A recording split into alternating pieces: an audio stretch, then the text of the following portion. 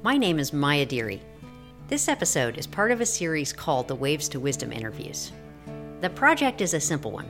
I seek out people I admire, surfers who seem to me to have ocean-centered wisdom practices. Usually I ask them to share a surf session, and after we've ridden some waves together, talk to me about their oceanic habits, about surfing, work, meaning, anything that comes up. All of the episodes in this podcast so far have spoken to the benefits and beauty of a long, intimate relationship between two bodies, the surfer and the ocean. This one's a little different. Michael Coleman has been a surfer for more than 40 years. Just over 8 years ago, he was diagnosed with a debilitating illness that meant he had to face letting go of riding waves and eventually getting in the water at all. But the waves continue to infuse his life with wisdom, both practical and profound. He and his wife Ruth Coleman were generous enough to share some of Michael's story, and although we couldn't be in the ocean in the same place and time, both Colemans left me so deeply inspired, I've carried them with me into almost every wave I've ridden since our time together. Oceanic wisdom comes in many forms. In her book, A Field Guide to Getting Lost, Rebecca Solnit wrote about the way hermit crabs look for shells that weren't really made for them, and then mold their soft bodies to fit the shape of them. A set of internal claws clings to the shell while the external claws do their work in the world. She goes on, quote, "Many love stories are like the shells of hermit crabs, though others are more like chambered nautiluses, whose architecture grows with the inhabitant and whose abandoned smaller chambers are lighter than water and let them float in the sea." End quote. My time with the Colemans told two love stories, their own and Michael's long passion for living life to the utmost. Welcome to Waves to Wisdom. If you are comfortable with it, would you tell us your name, your age, and how long you've been surfing?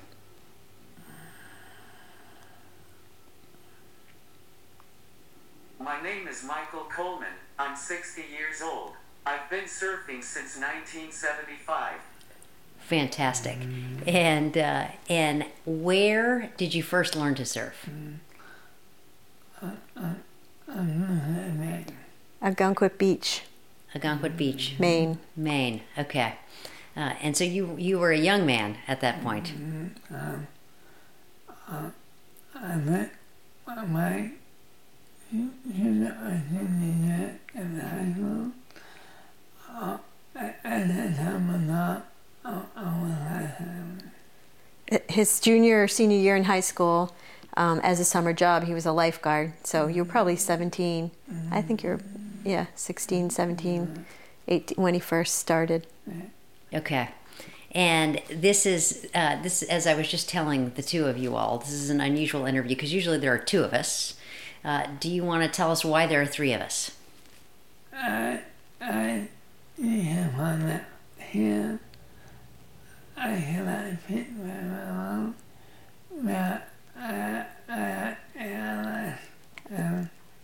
believe and can understand me. So he said, as you can probably hear, I can't speak very well because I have ALS.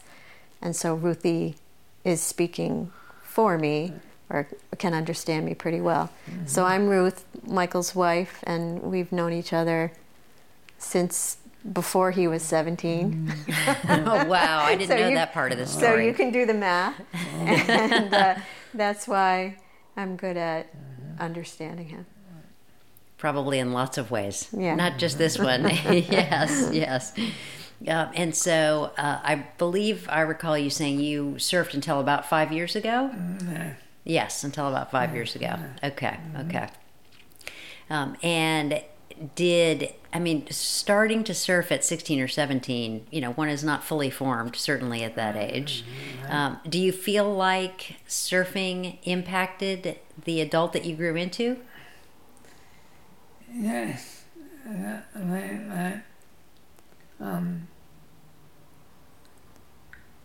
think that what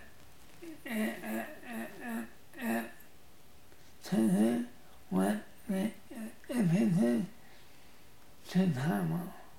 It was the impetus, it gave him the impetus to travel, made him want to travel, to go other places for surfing. So learning about other cultures. So surfing gave you the the desire to travel, and then traveling gave you the desire to learn more about other cultures. Okay. Oh, you like to go places where surfing is available, but it's not like the only thing the place is known for. It's like And then overwhelmed it doesn't overwhelm what I'm in there. the location, what was already there. Yeah. Yeah. So we're in your living room of your beautiful new house. This is your downsizing house, I understand, and now being empty nesters in Rockport, Maine. Rockport's not known for surfing either.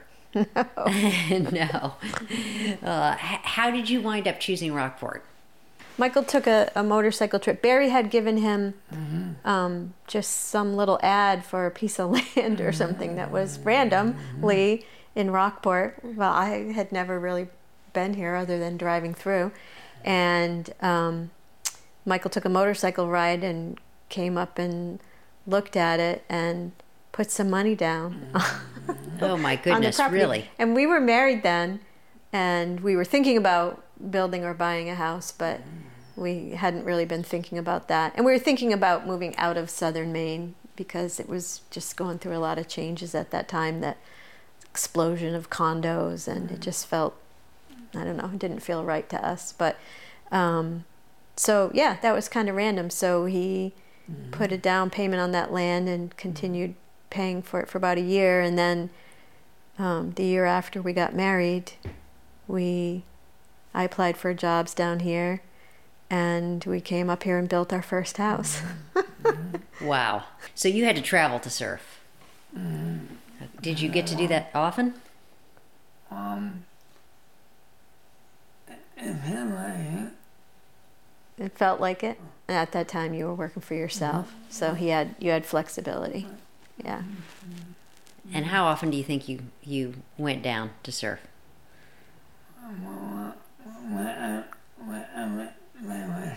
Whenever there was when the waves were good. That's the whole thing about the weather band. That's why we were always listening to the NOAA weather band. Will you tell that story? Just that before the internet, and the way that you'd know about surf coming in Maine would be to listen to the NOAA weather, and surfers would be thinking ahead, because certain conditions that NOAA would tell you about would indicate whether a swell and then waves were coming. So Michael would just listen to that all the time that he could. He'd fall asleep listening to it. Oh, it was an automated voice on a loop. Yeah. So it was annoying to everybody else, but Michael loved listening to that. Did you go on some surf-related adventures in your 20s before the kids came along? We started with the international trips actually when we had kids. For surfing? Well, Dad, Michael, did surf. All of our traveling were to locations where there were beaches. So there were no family trips that didn't involve at least some surf?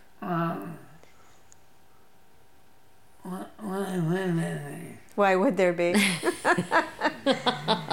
Also, it just kind of made sense, because living in Maine, when you want to go away is in the winter, so where you want to go is someplace that's warm. So that worked. And in the summer, we didn't want to go away from Maine, because that's when Maine is great.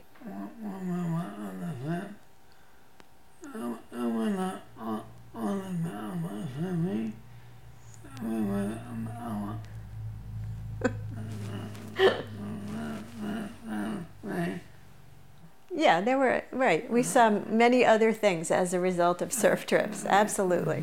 It was a force for good. Yeah, he would get up early and go surfing, and there were still lots of family adventures. Yeah. One of the premises of this project is my untested theory that for some people who have this regular practice of surfing, of interacting with the ocean in this completely immersive, expansive way, that it helps them figure their life out, that it can make them better people or put them in touch with something bigger than themselves.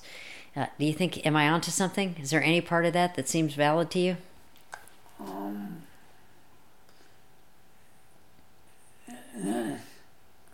Can I just say something while you're thinking? It has struck me now in retrospect. I didn't really get it at the time, but Michael used to talk about surfing as just being really pure and clean, that he would feel really clean and his mind would feel really clean. And in retrospect, I realized it was like before the trendiness of mindfulness and in the moment.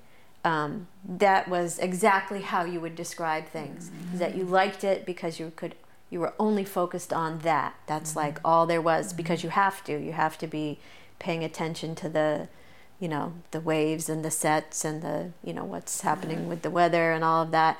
And so that didn't register to me at the time, because it was before all that talk about mindfulness and being in the moment. But now, in retrospect, I look back and I think that's how you always talked about it. Is that's what you liked about it, is that you would be out there, not necessarily alone because there's other people surfing, but you would be so intensely focused that it sort of like wiped your mind clear. Is there any other way in which it had practical or impractical benefits? So let me try to just make sure I got it. So you're saying in surfing there's a lot of failure, and you fall and you fall and you fall and you fall again, and you have to get back up. Nobody's telling you you have to get back up, but you do it. And so the feeling of then when you do get back up after all those falls and then you have success, that's a really powerful feeling, that resilience. It changes you? Teaches you. Patience. It teaches you all of those things like patience. Keep trying, getting up again. And those apply outside. That's what you said at the end there, that resilience, that keep trying even when you've been knocked down, that somehow you internalize that and you feel like you applied it in other places. Even today.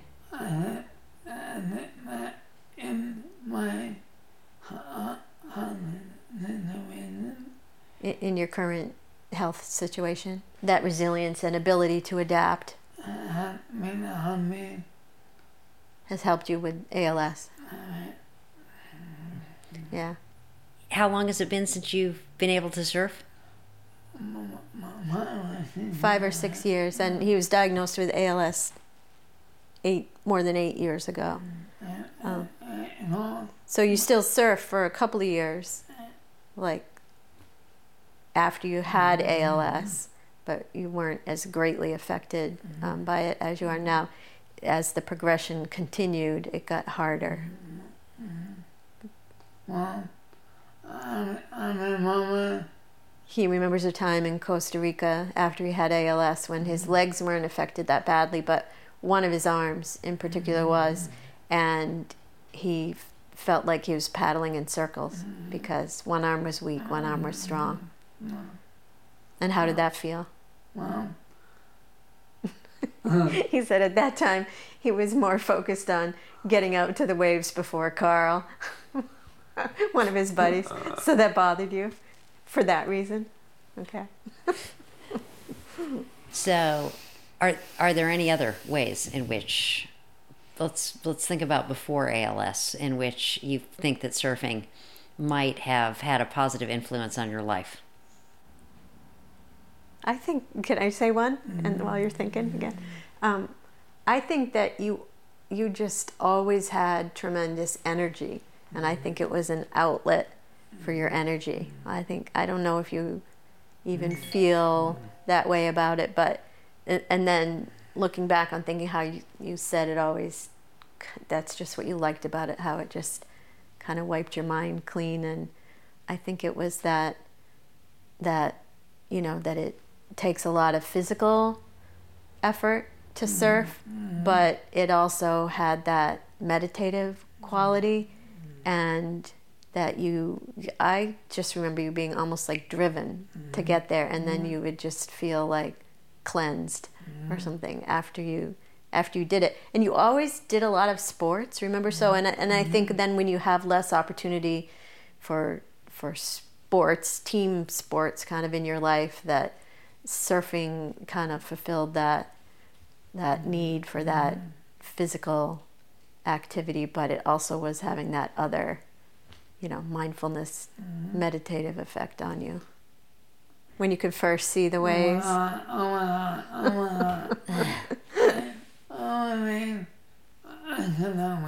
You couldn't wait, yeah.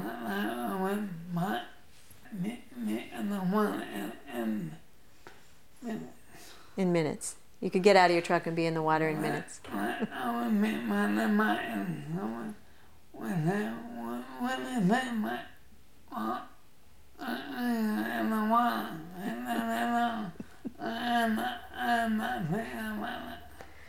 Someone would say, "What do you think, Mike?" Looking at the surf, and he'd already be moving and saying, "I'm not going to think about it. I'm just getting in the water." Yeah. So earlier, you got out a copy of Surfer Magazine from 1990, was it? Mm-hmm. And there in the pages of Surfer Magazine is a picture of Michael Coleman on a huge, looks like about to be barreling left. Mm-hmm. What's the story of that?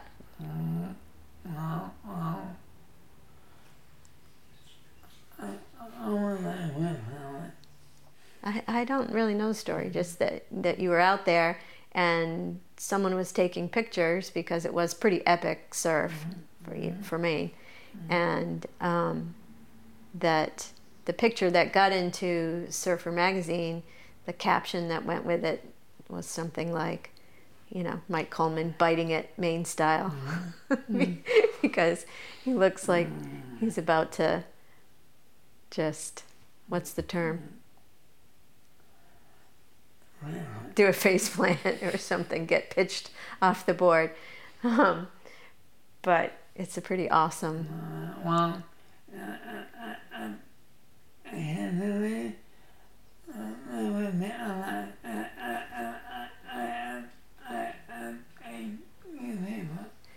So at that break, usually it was right, but occasionally there's a left, and that's good for you because you're a goofy foot. Yeah.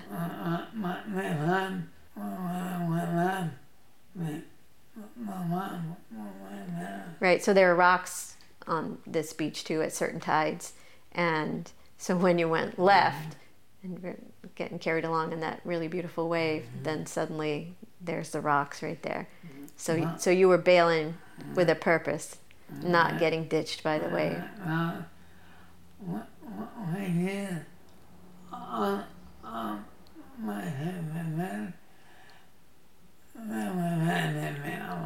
Yeah, that year all of his friends were razzing him about that, giving him a hard time. I'm sure they were. How could they resist?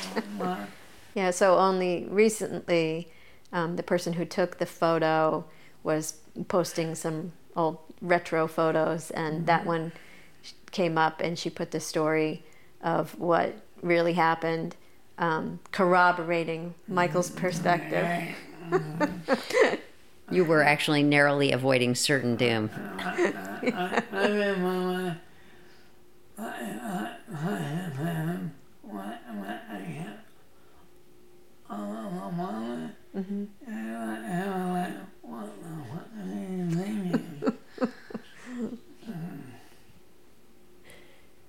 What did he just say? He said he remembers talking to someone when he came out of the water, and they were saying, "What the were you thinking?"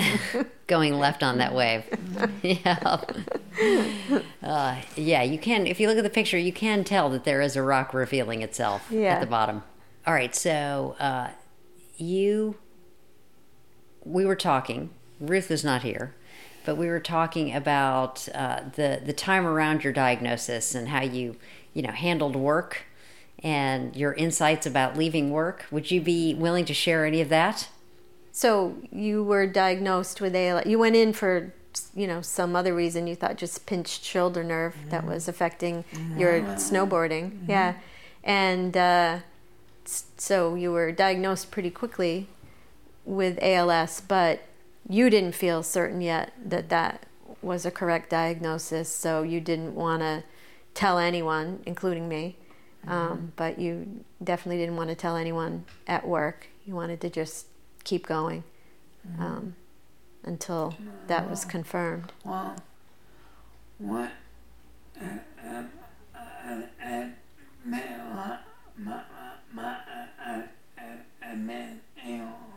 Work is a big part of a man's ego. You were afraid to give up the thing that you felt like that you were successful at. Right. It took you a while to come to terms with the thought of not working.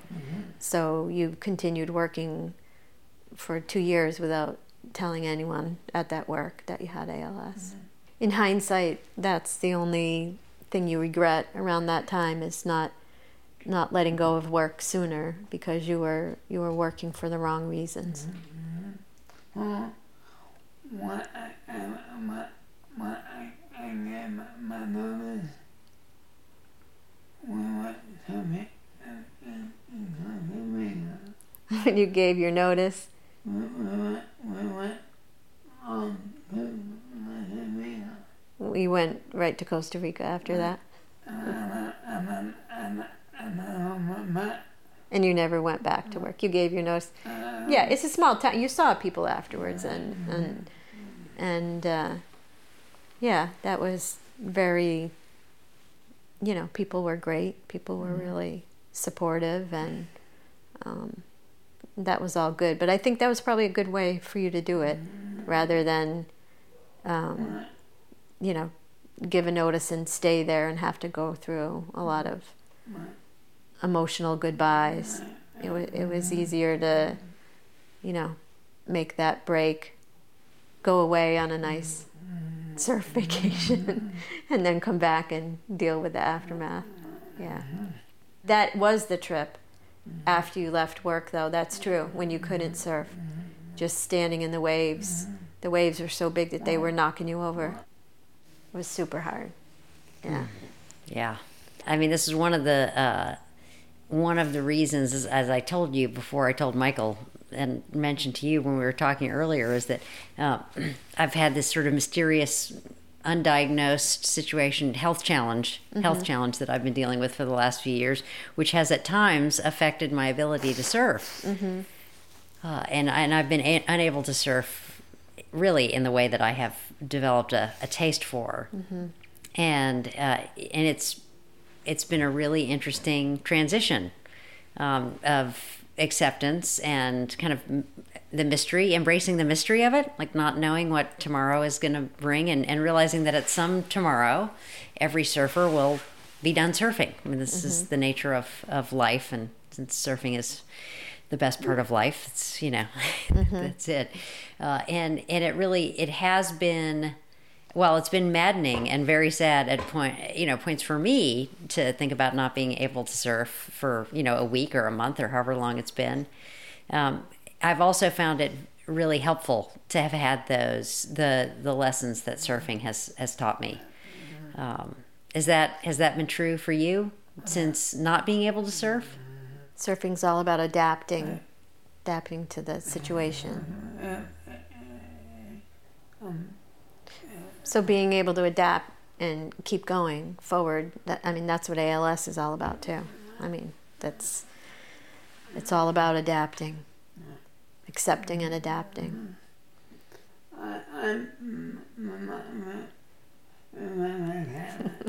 So I say that I can remember you saying early on that, when you couldn't surf anymore was when you would be ready to let go, and you don't remember saying that, and clearly that hasn't come to pass.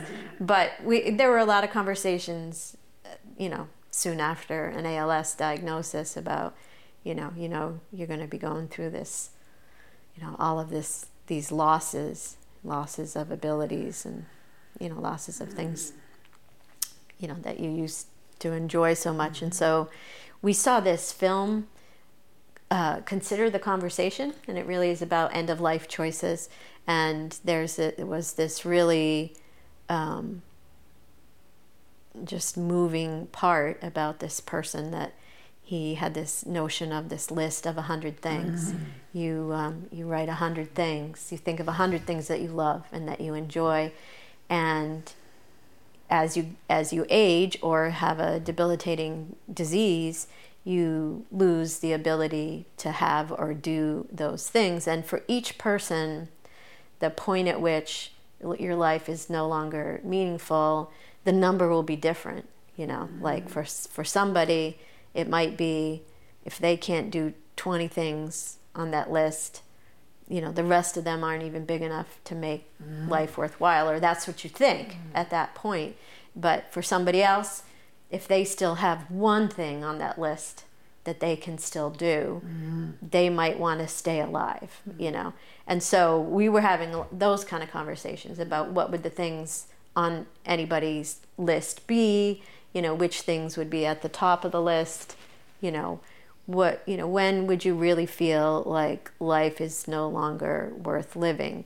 Is it, when you can't walk, when you can't talk, when you can't sing, when you can't eat by yourself, or when you can't surf? And I think that's when I remember it from. It was around the time of the conversation about that movie, and you were like, if I couldn't surf, like, I don't know if I want to live. And now we're 5 or 6 years out from that, and you no longer surf, but you certainly, you're living. So you found that your list does have a lot of things on it besides surfing that you still want to live for. Yeah. Because I wonder if back at the time when you, before you lost the ability to surf, you may have been imagining that, well, when I can't surf, I can't do this, I can't do this, I won't be able to do so many things. But it wasn't really that way. Surfing is a highly skilled endeavor, right? So when you lost the ability to surf, you really still could do a lot of other things. I mean, you really started getting into the motorcycle after that. So, but back then when you were thinking, if I can't surf, I might not want to live, you weren't really envisioning all the other things that you still could do. And also just the whole life with other people,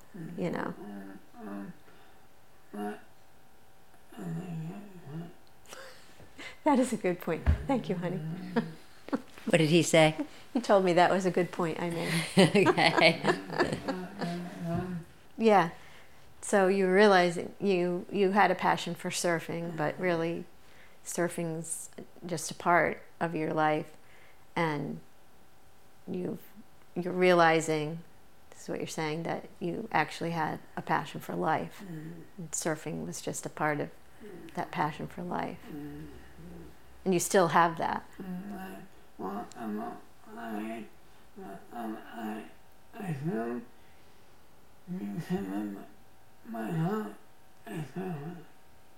You still consider yourself a surfer. Even though he's not surfing, he feels like he's still a surfer because you're still so in tune with the surf and the conditions. And many other things that surfing teaches are still a part of your life today. Relevant to your life today. As we were talking about before, the patience, resilience, bravery. He just said this really interesting little observation the other day that I had never considered. He was saying that, with ALS, when you lose, muscle, that includes, tongue and throat, and so swallowing can be a challenge, and aspiration, choking, can be a danger, and so he does aspirate and choke a little bit sometimes.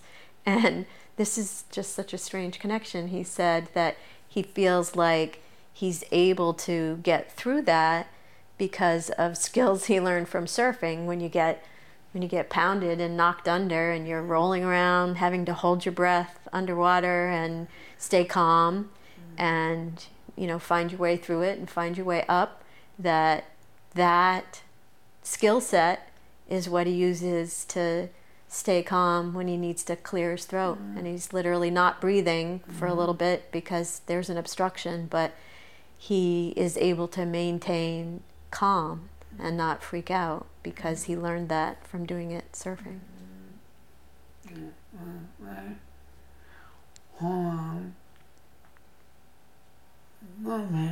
Hold on, don't panic. Don't hurry, the moment it will pass. Keep your calm so you'll be there when it passes. Yeah. Keep your bearings. So persistence obviously is a part of surfing, right? You have to keep going and trying. You're saying that now with ALS and how it's affected you, you have to be persistent just in your walking, just staying on your feet. You have to be persistent and aware. Did you say that?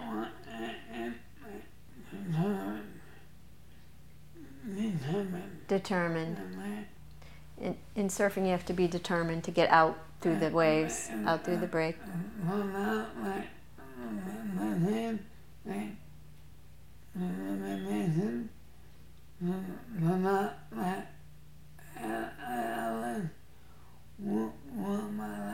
So now it's determination to not let ALS rule your life. Yeah.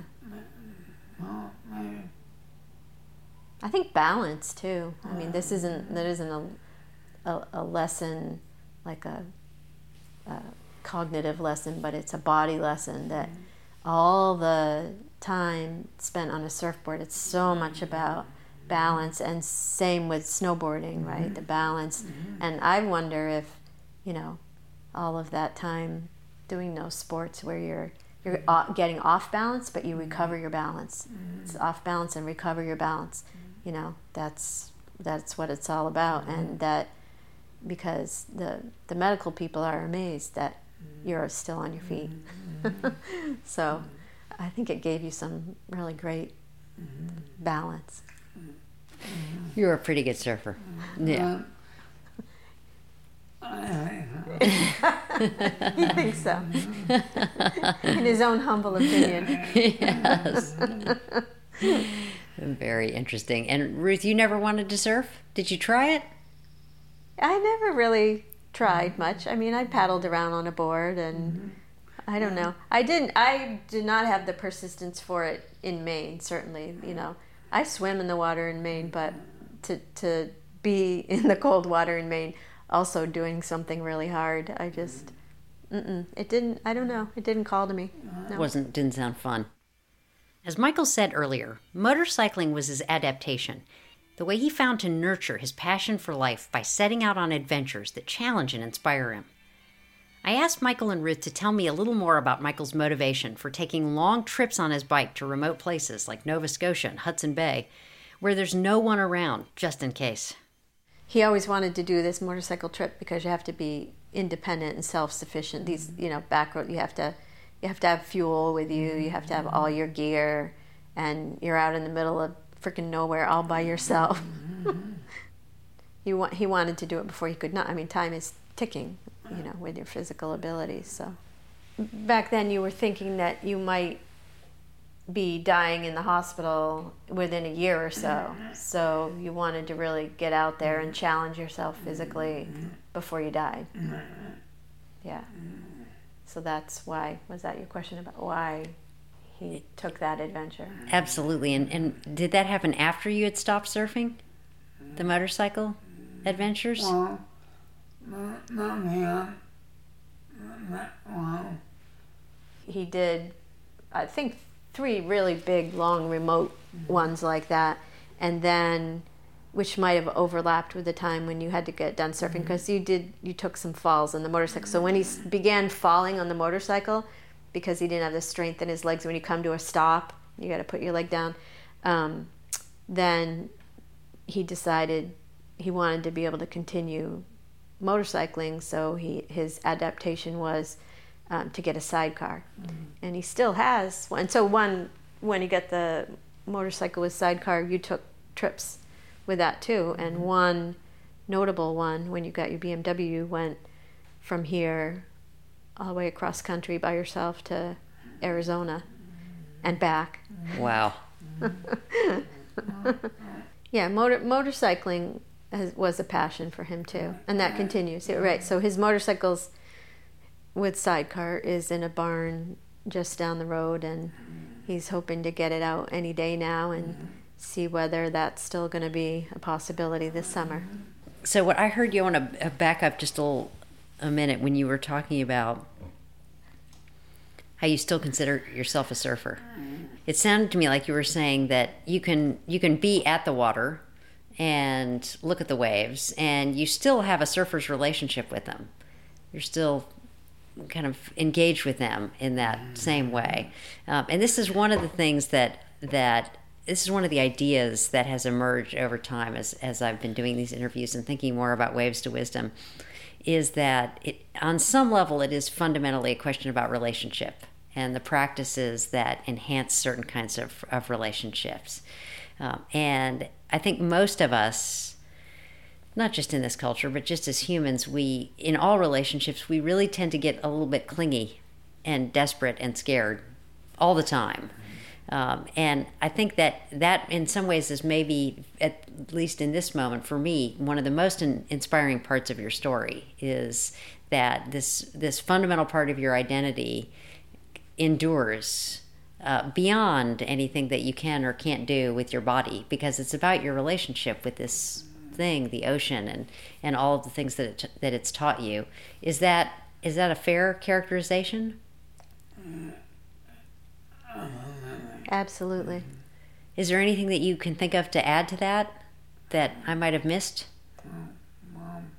To him, it doesn't feel like it's been 5 years since he surfed. It's in his mind, it's in his heart. He still has a deep relationship with the ocean. Intellectually, you know that you cannot surf. My mom,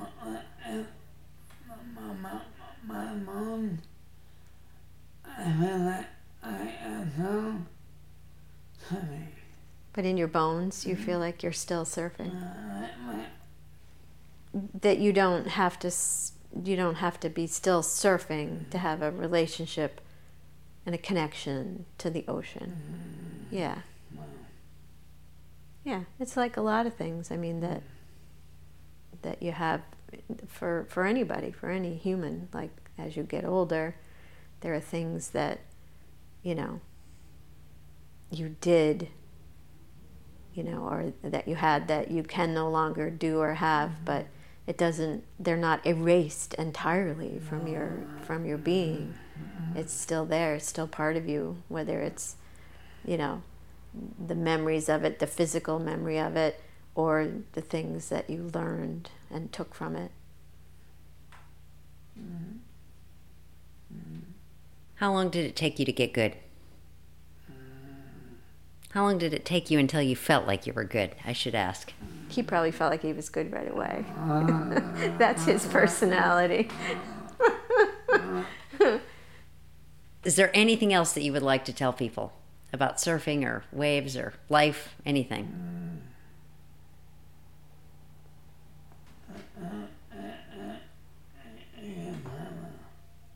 You had a good partner? I think anybody in a relationship, a good relationship with someone else, when that person has a passion, you support that passion. Absolutely. He probably came back in a better mood than he left. Yeah, definitely. Yeah, it was a win-win. And we all got to go on a lot of great beach trips. Thank you both so much. Thank you. Really appreciate you sharing your stories. A lot of great beach trips could sound like a bunch of vacations, fun but fleeting. But Michael's story seems to me a powerful demonstration of the theme I found in my own life of outdoor pursuits, and more recently, this dedication to an ocean-centered practice. Ours is a culture that values wellness and scientific research that supports it, sometimes to our peril. Everyone my age will remember the low-fat orthodoxy of our youth and the processed, packaged, fat-free foods that stock the shelves of many of our pantries. There's plenty of new scientific research showing the benefits of activities in natural settings, like surfing, and I'll post some of that in the coming weeks. But Michael's story is more persuasive to me than any research. A passion for life that takes the form of devotion to a kind of fluid, fully embodied activity, like surfing, well, it offers so many potential benefits of joy and wisdom, none of which are necessarily dependent on that ultimately undependable life circumstance, physical health.